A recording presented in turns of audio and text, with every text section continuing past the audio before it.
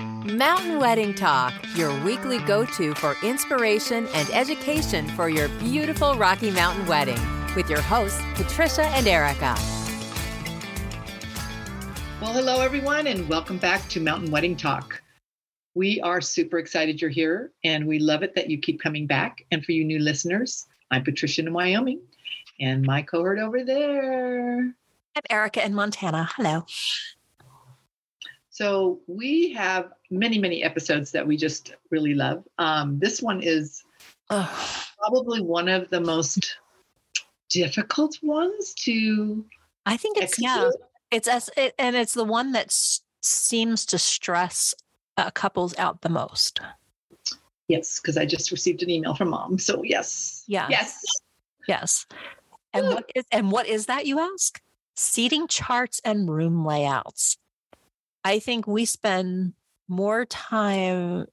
People like to, they put this off because it's probably the most stressful out of everything, is figuring out, where to put people, who's sitting where, if you so choose to do that. But so why don't we start with, what are seating charts? Well, there's couple frames of thought for that. Okay. So seating charts, I'm pretty lackadaisy when it comes to the ceremony because it's pretty straightforward for me. Yeah. On what the first two rows are for and who they're for, I should say.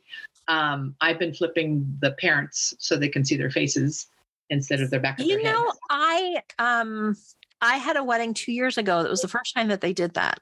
And by flipping, we mean, so if the bride is on the left and the groom is on the right, the bride's family is on the right and the groom's family is on the left. You could just swap the couple too. I know. And I do ask the bride what her good side is, because sometimes that happens and there could be a left or a right. But I always ask the parents, would you prefer to see the back of their head or their front or their faces? And it's really cool because we have, I think you and I both, we've thrown tradition out of the way where you don't always, just because you're on the groom side and you just kind of blend the two. Right. And it makes it great for pictures too. So that's definitely one. And then the first row or the first pew or whatever you want to call it is usually used for the family. Dad comes back and sits down with mom, and then grandparents and sisters and brothers and all those kind of things and children. Right. Yeah. Now, reception seating charts. That's the bear. Yes. But I guess it's one of those where it depends on the type of wedding you're having, because True. I have some that they don't do seating charts at all. It's you sit wherever you want, and we might reserve a table for the parents or certain family groups. But then you can either just assign tables and let people sit wherever they want at tables. You can have assigned seating at specific tables if you're, and I think that's more for if you're doing a plated dinner, which is the thought process behind that. Yeah, I have a wedding coming up that's plated, and we're doing the little name cards, the table number, and then a cow and a fish. Right. So basically in that respects to the catering. The catering. Or a little piece of broccoli. It's like, oh my gosh. So with that in mind, okay, so now we've accomplished the seating chart, whether it's alphabetical and all those kind of things. And really, that's the hard part. Let's talk about that one. So if you have, a lot of times people, they have like the board that you go to see where you're sitting is, table 1, and then they list all the names. Table 2, they list all the names. And it's very, that's great if you have a wedding under 100. When you get more people, it's harder because people are trying to find their names, and they're looking through 35 tables trying to find their name. And this is where it might be more advantageous to put it in alphabetical order. So you would do A and list everybody's last name that starts with A, and then put which table number they're at next to it. So that way they can quickly and easily find their name, that's the table, and then go find the table. So I prefer that. I've done a couple of things too with the escort cards. I mean, if you're not provide a sign, I like the escort cards to be, and I asked my bride to do the same thing, put the number on their little escort card. So I can put them in alphabetical order, way easier, even though I'm looking at, 50 guests and so forth. But I would look for my last name instead of look at every single one of them. I mean, it's just. Yes. It bottlenecks the front row. It does. It does. So I guess that comes to, do you need a seating chart? It depends on, I don't really think except in the case where you have like a plate of dinner so that the caterer knows, which people are doing what. Well, and it all depends on the moms and the couples. So they may want certain people to sit next to each other. Right. So that gets pretty detailed, and it's very labor intensive. Just very labor intensive. Oh, yes. Because you get the little people and you put their little names on them and you stick them on the tables, and then you figure out and you walk backwards and you go, okay, my gosh. Okay. Oh no, Ted and Barbara don't get along. So I got to move them. So anyway, that's it. Yes. That's a lot. All right. Room layouts. Oh, wait a minute. I've got one more thing on this table. Well, I guess this kind of falls under room layouts. And mine does too. So go ahead. You go first, because I have a feeling we're going to say the same thing. Well, the struggle I'm having with this wedding that's coming up is it is 3 banquet rooms together, and we are creating the ceremony in the center, and it has the sound walls and things like that. So we are thinking about putting the dance floor in the middle where they're going to have the ceremony and put the chairs on there. I don't know. And that means some chairs will be on the dance floor. Some chairs won't be. There'll be an aisle runner. We'll have flowers down the center because it's labor intensive to move that dance floor. Mm-hmm. So, and because the resort has less staff, we opted to do that. Now I'm concerned about a tripping hazard. That's my concern. Why is the dance floor why is the reception in the middle? Is it a bigger space? No. So interesting, they're smaller banquet rooms. So I am placing about 50 people to the right banquet room, all the chairs, tables, and so forth, sweetheart table.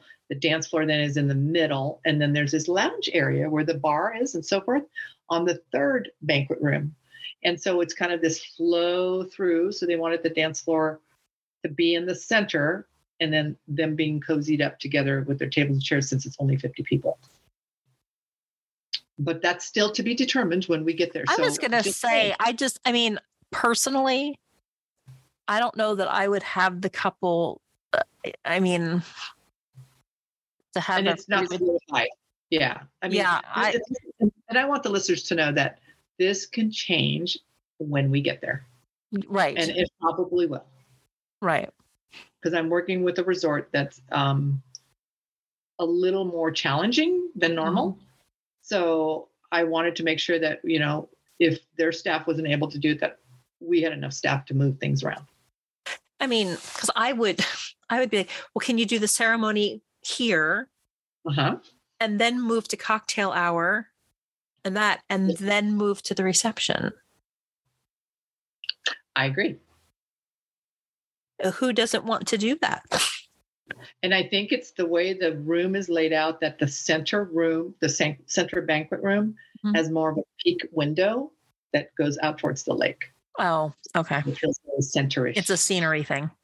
Yeah, it's a scenery thing. So can you? Okay, I know. And I'm going to see, now you got me thinking, can you move the dance floor back?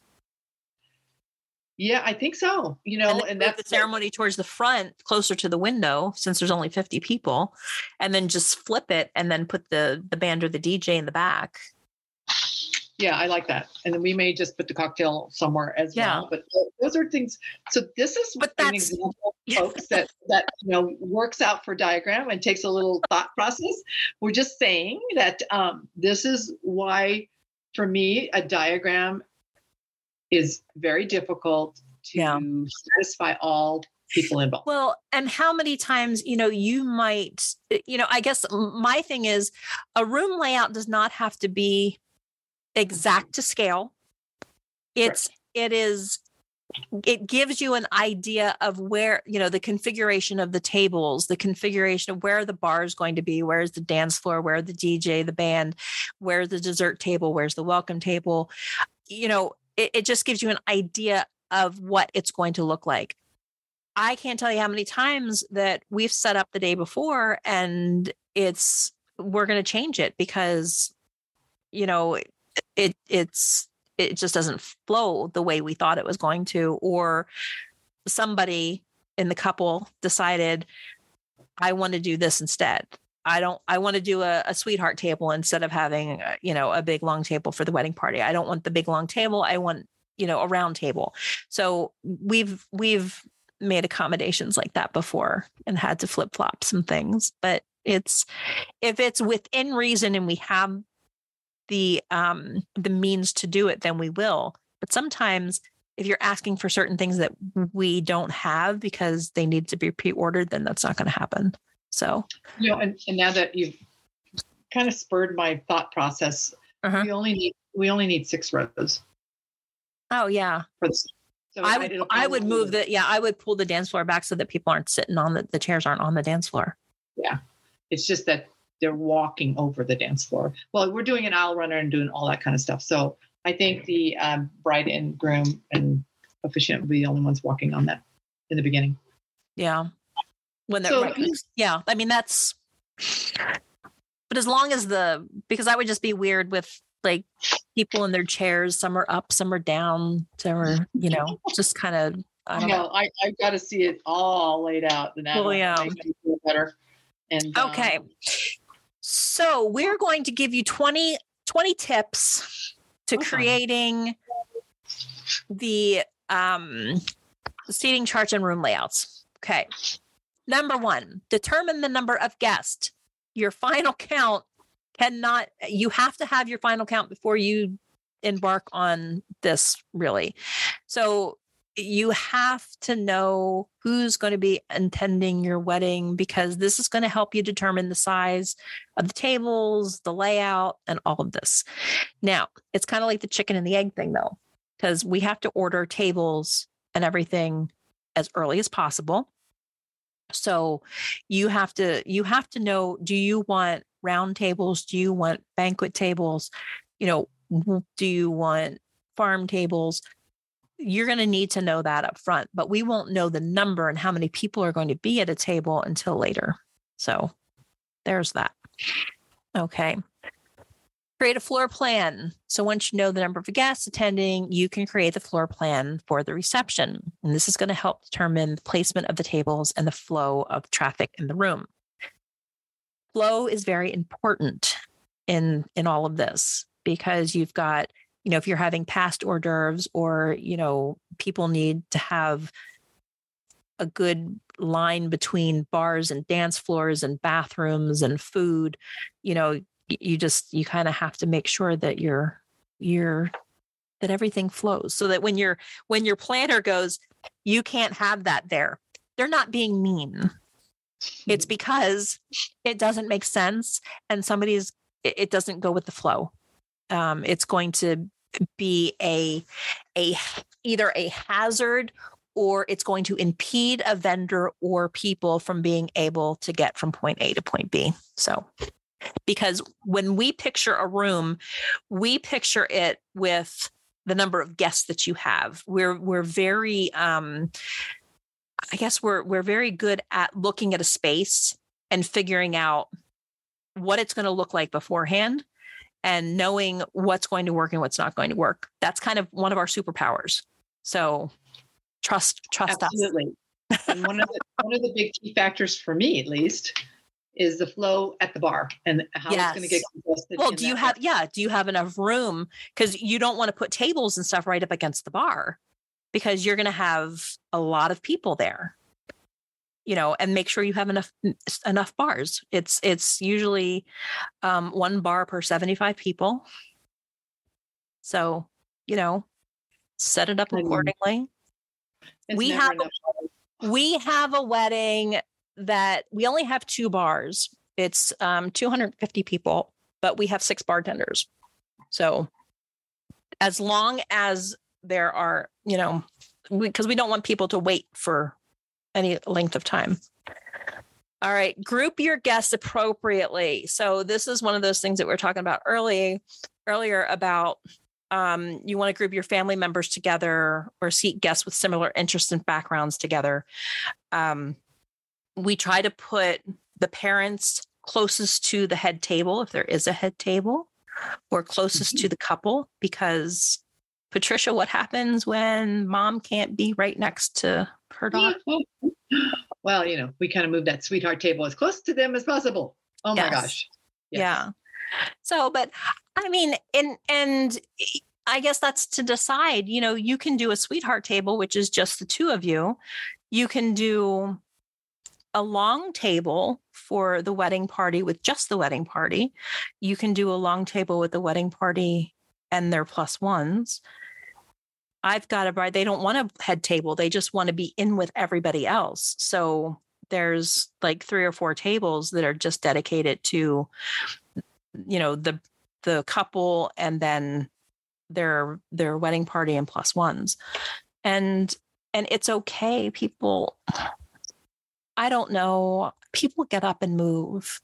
I had a wedding once that the bride freaked out because somebody was sitting at a table that they weren't assigned to.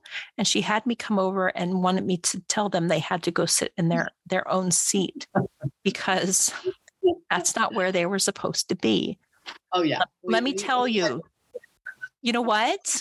Let people have fun. And if people want to go sit, they want to pick their chair up and their plate and everything and move over to another table and they all make room. Let them. It's okay. It's not going to ruin your day.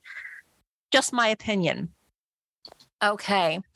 Yeah, I have to agree. I mean, what's really urgent, and it was almost like a fire drill, so to speak. Oh my gosh.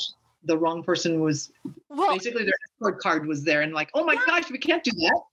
Well, it was just so funny because she tells me, come here. And I thought there was something majorly wrong. And she's like, those people are sitting at the wrong table. And I'm like, oh my gosh, you know what? It's okay. It's fine. So consider with that, let's consider the guest relationships. So if you have close friends and family members together, separate the guests that may not get along. My daughter-in-law, when my son got married, there's 4 sets of parents and there's 4 corners in the room. And she spaced everybody out so that we were all the furthest away from each other, literally. Because she didn't think that all the parents could be cordial and not cause a scene. She was wrong. We all got along. Everything was fine. It would have been a great party, all of you together. It really, you know what? It was the best time. And like most of the time, people can be mature adults, but there are those people that they can't. So yes, if you know that there are 2 people who absolutely should not be together because you know something's going to go down, please, separate them a little bit.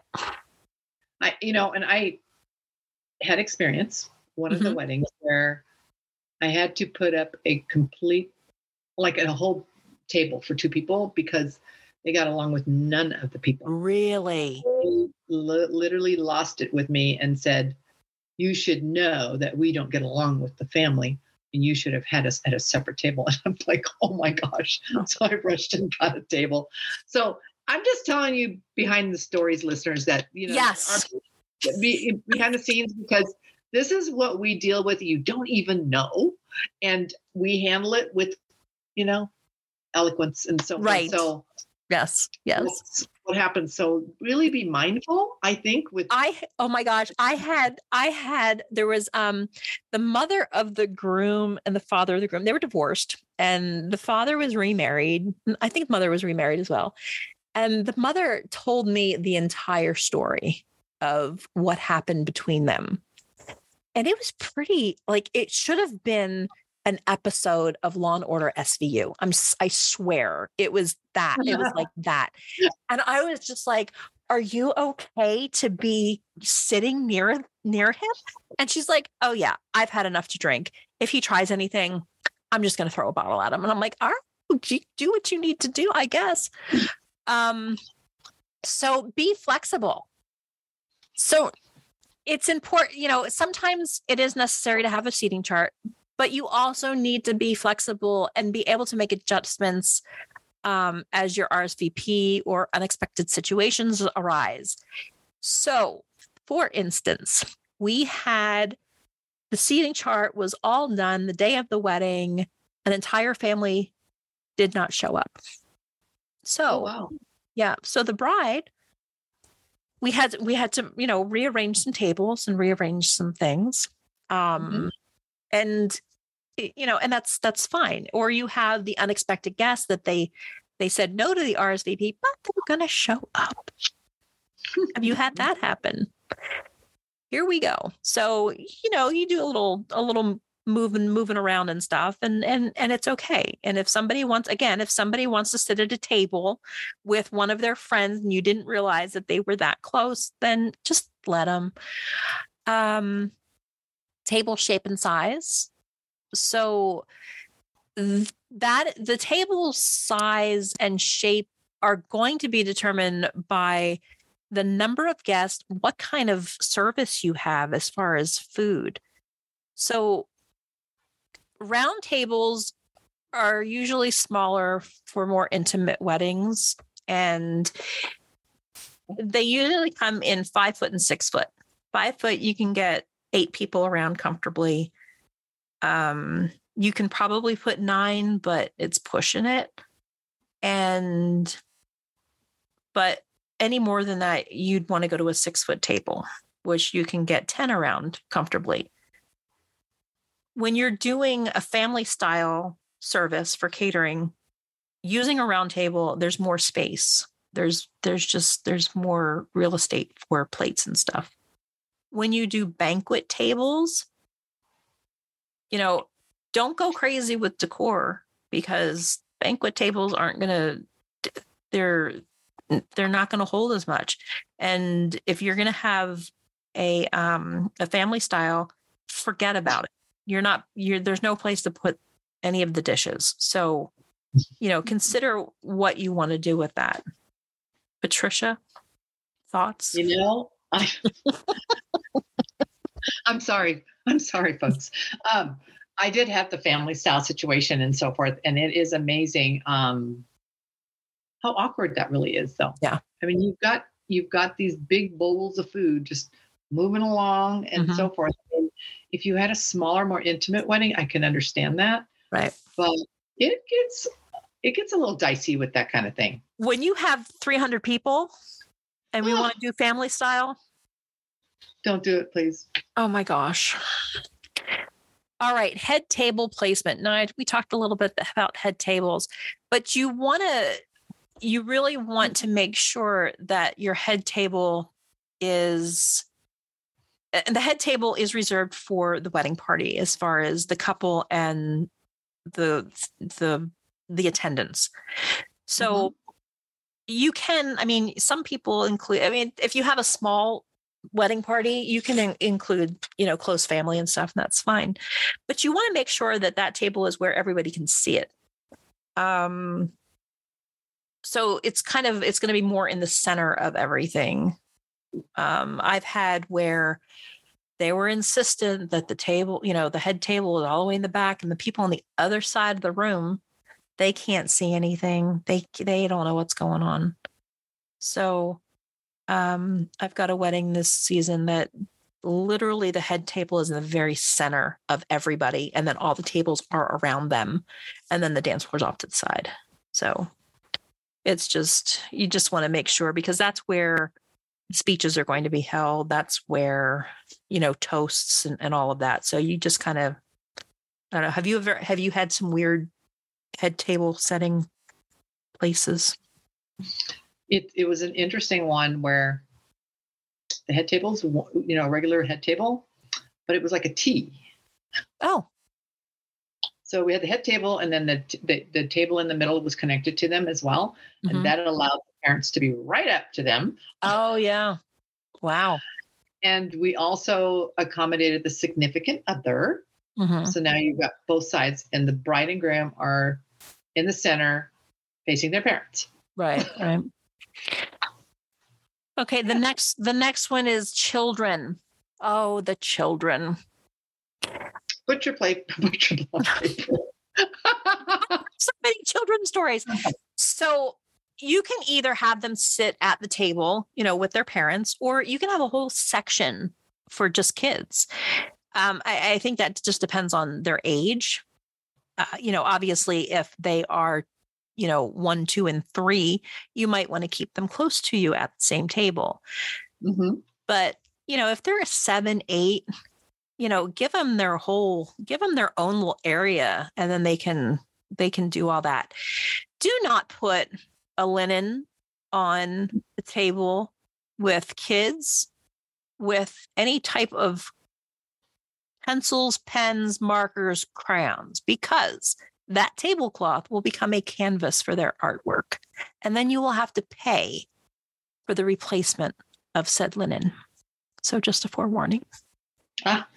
We usually do, we'll do like banquet tables, and then which are the long tables, and then get like that paper, that like butcher paper, and tape it down. And then they can, they can color on it and write on it and make a mess and do whatever they do.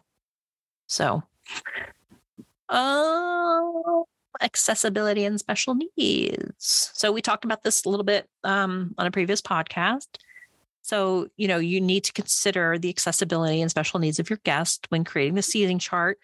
So if you reserve a table for guests with wheelchairs or mobility issues, you want to provide enough space between the tables and make it easy for them to get to. So you're not going to want to put them in the very center of the room or between a bunch of tables, usually towards the outer rim, closest to the door. Same thing if they have service animals or something. You'll just want to make sure that you provide room for that. And also, so what you got for me? I feel the same way. I mean, in regards to spacing, mm-hmm. Especially if you have an outdoor venue.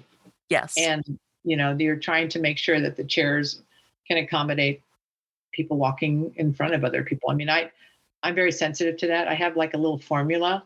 Mm-hmm. One of the things that I use is my fist for chairs to be apart from each other, so they're not sitting on top of each other. And the other thing, what did I else use? It's the spacing between the chair in front of you and the chair behind you, and making that look very uniform. Those are just key things that I think about. Right. And that's for the ceremony site. Correct. Okay. That's for the ceremony. And then the reception is same thing. Is it like 2 feet between the back of the chairs, between the tables? Just so that people can walk. And then if somebody decides they want to scoot their chair. Because I noticed some places, they look great when the chairs are all tucked in. Okay. And then I'm looking at going, okay, if one person leaves or they both leave, they'll crash and burn in between. Yes. So definitely allow your guests some convenience to walk around, because that's hard for when your guests are all tight. I mean, I've had many situations where I had no choice because the tent was too small. Right. It's too small. All right. Decor and centerpieces. The number one rule for decor and centerpieces is, besides the fact that the shape of the table and the size of the table should determine how much decor you have on the table and what type of. I have a pet peeve about round tables and straight runners. I've had to do them where I would do them all in an angle so that the bride and groom are in the center, and I have my round tables and they all angle almost like a chevron. But I'm talking about when you have a round table and people have runners and they put them across it and they look like, circles with. And I'm talking about that too. When I'm faced with that dilemma. Oh God. I And thank goodness for my husband's eyeballs. He has an amazing eye for design. He goes, let's just do this. And when you pull back, it looks okay. But I hate them too. Because they make sense. It drives me. It's an OCD thing or something. But the other thing is your centerpieces should not obstruct the view. So if you're at a table, and you're especially a round table, it's probably the worst. If you can't see the people across from you, then what's the point?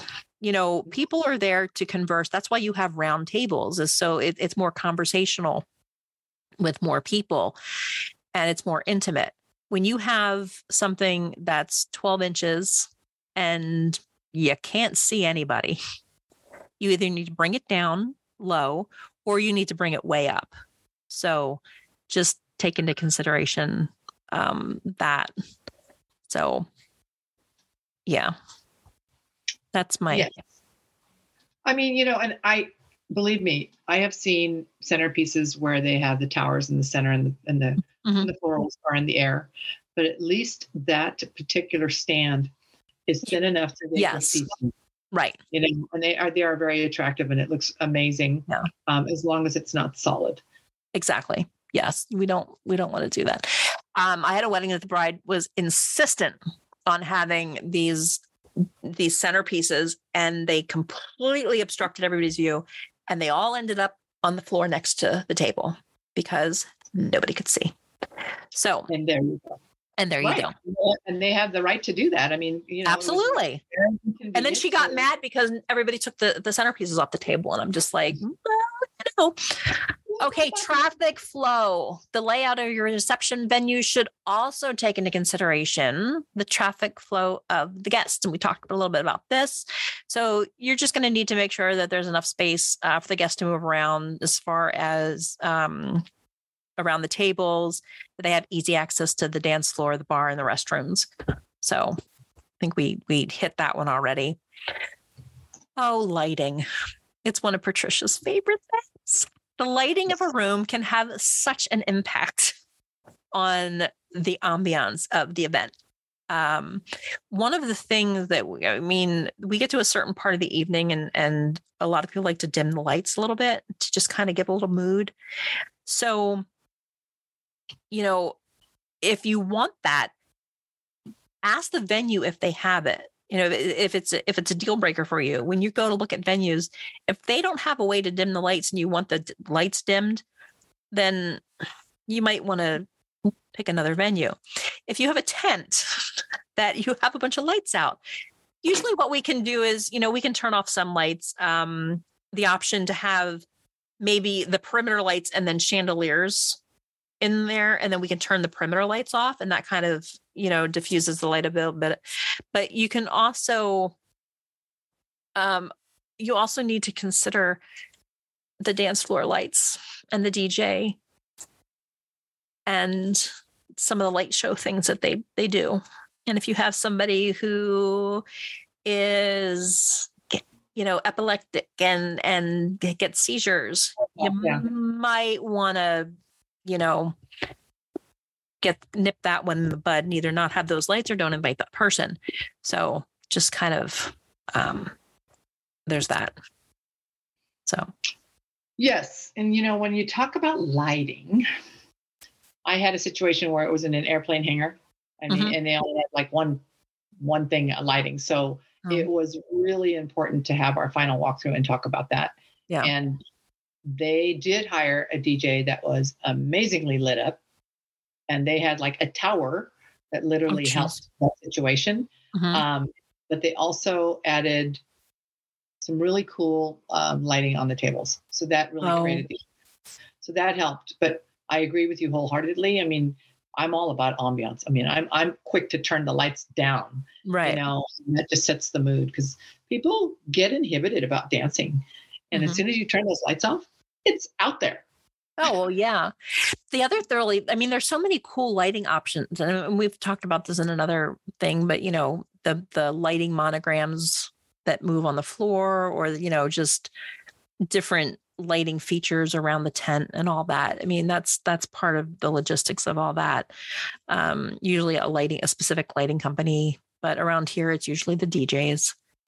The other thing to consider is if you're having an outdoor wedding and you have to put lights like up a driveway so that people can find, where they've parked, because I don't know how many weddings I've had in a field, in a pasture, that there are no lights. Everything is set up by the generator.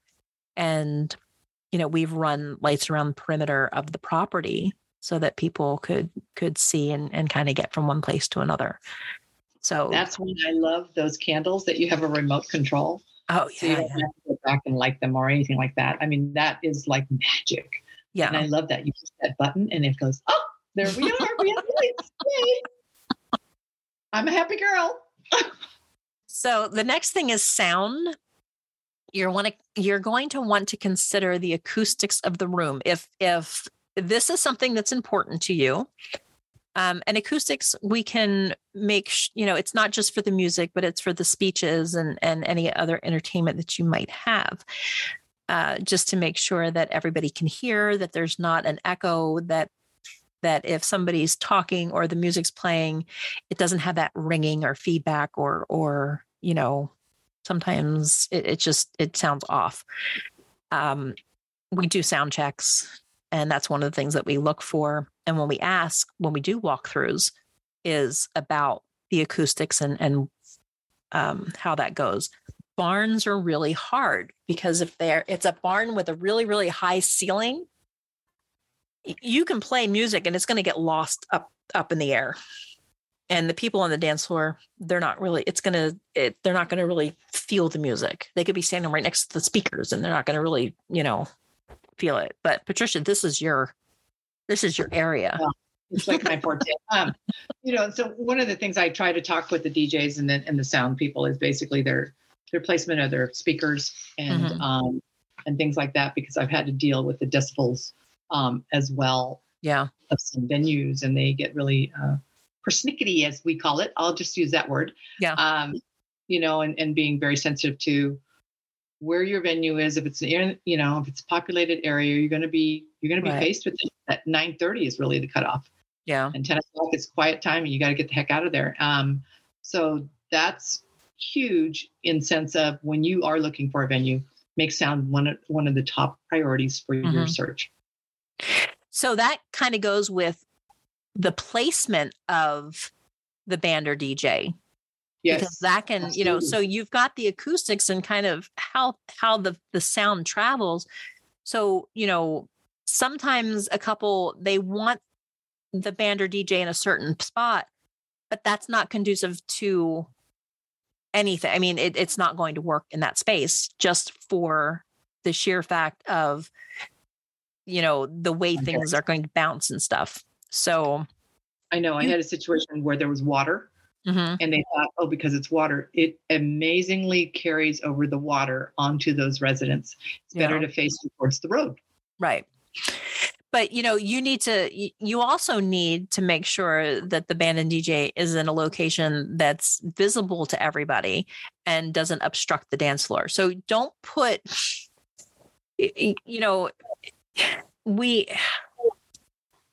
there's like this science in where the band or DJ, the dance floor, the head table, and the bar is, because, we try to put the bar and some of the food stations and stuff close to the dance floor because that's what people do. They go dance floor and, you want it easily accessible. You want people to be able to get to those and not create that bottleneck we were talking about earlier. And then you've got this like big group of people that are blocking things.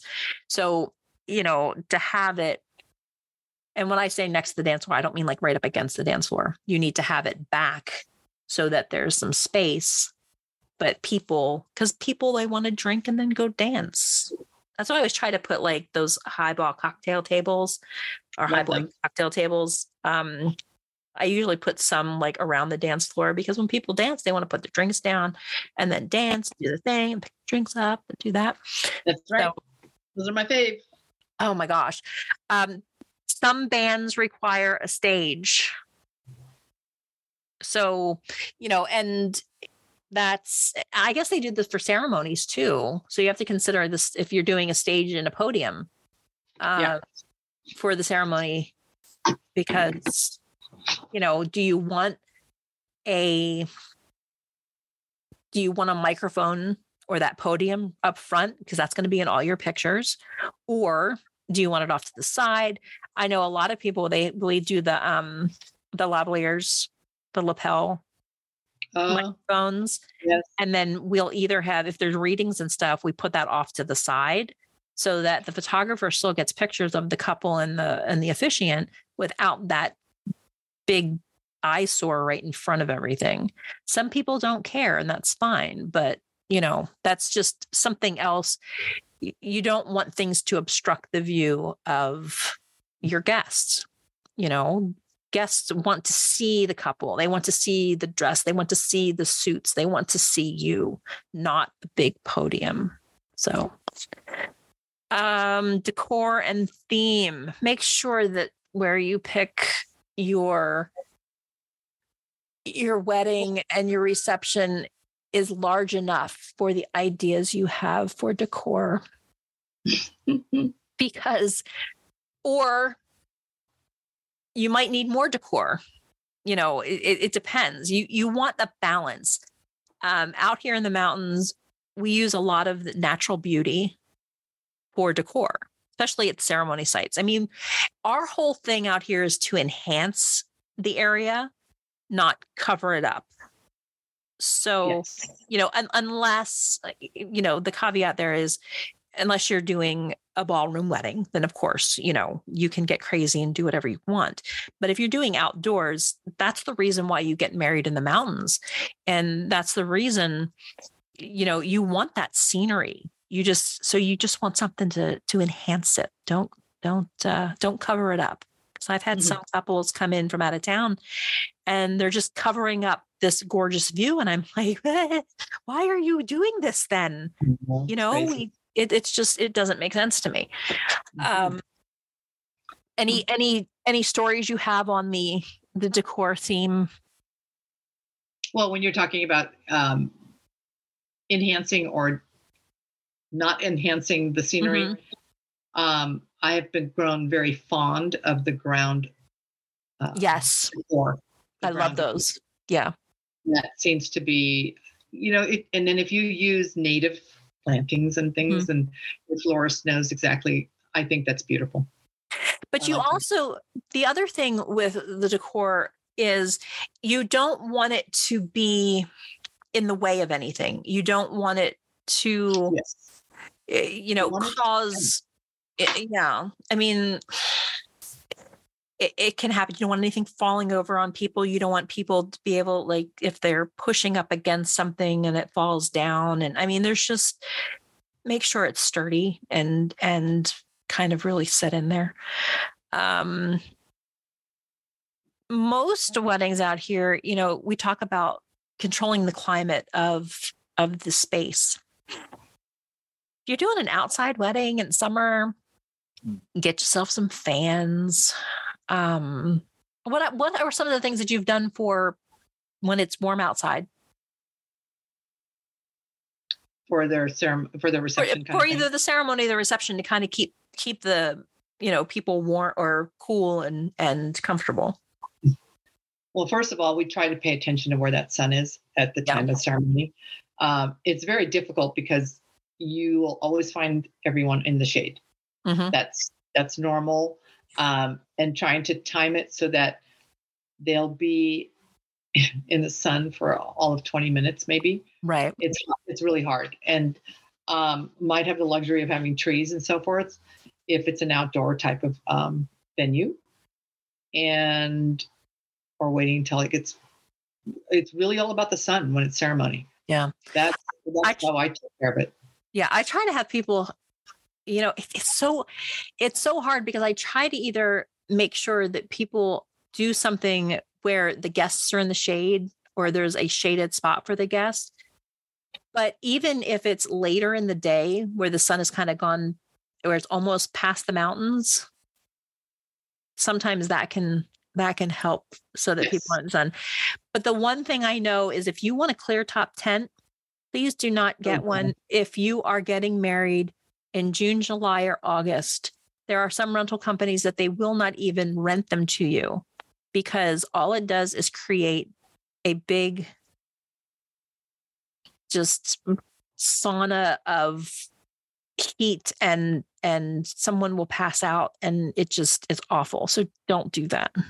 And then emergency exits, make sure that exits are not blocked, that that there is a clear path.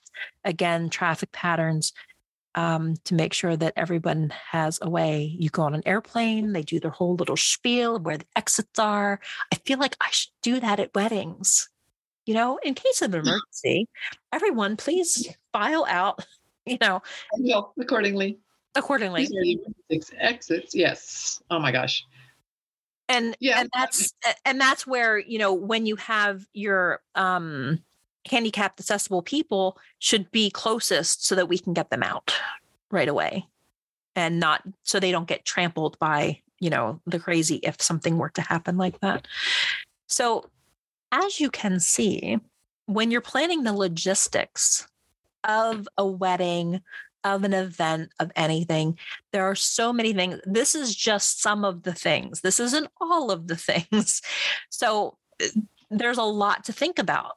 And this is a majority of our job as planners is to think about the logistics of every little detail, every person, every vendor, all of it. So. Yes, I think we beat it to death in regards to that. You think? Patricia's okay, we can stop now. Well, the whole thing is for most of our listeners, they've never really had an event that required all of this setup portion. Right. And we hope that there were some takeaways for everyone. There's a lot that goes into it. And I feel that we're experts at doing what we do and we do it well. But you can learn. Yes. All right. Until next time. I'm going to totally change this. Patricia, okay. Where can people find us? Oh my gosh. So wherever you listen to your podcast, you can find us. And if you want to get a hold of us, you would go to mountainweddingtalk.com. Sorry, putting me on spot, girls and boys and girls. I know. And then don't forget about our Mountain Wedding Solutions, our new journey. And we also have, I believe that's also info at Mountain Wedding Solutions. But go to www.mountainweddingsolutions.com and check us out there. And we would love to see you, or I should say, hear you on our show. So if you know of anyone that's getting married or has gotten married and wants to share their story with us, send them our way. And if you want to be a guest on our show, we would love to have you. So like us, download us, all of the above. We love you. We love that you're back here. And so I'm not going to get gushy and mushy, but thank you for being here. All right. Two crazy planners, Patricia in Wyoming, Erika in Montana. Peace out. Ciao. You've been listening to Mountain Wedding Talk, your weekly go-to for inspiration and education for your beautiful Rocky Mountain wedding with your hosts, Patricia and Erika. If you'd like more information, please visit our website at mountainweddingtalk.com. Thanks for listening.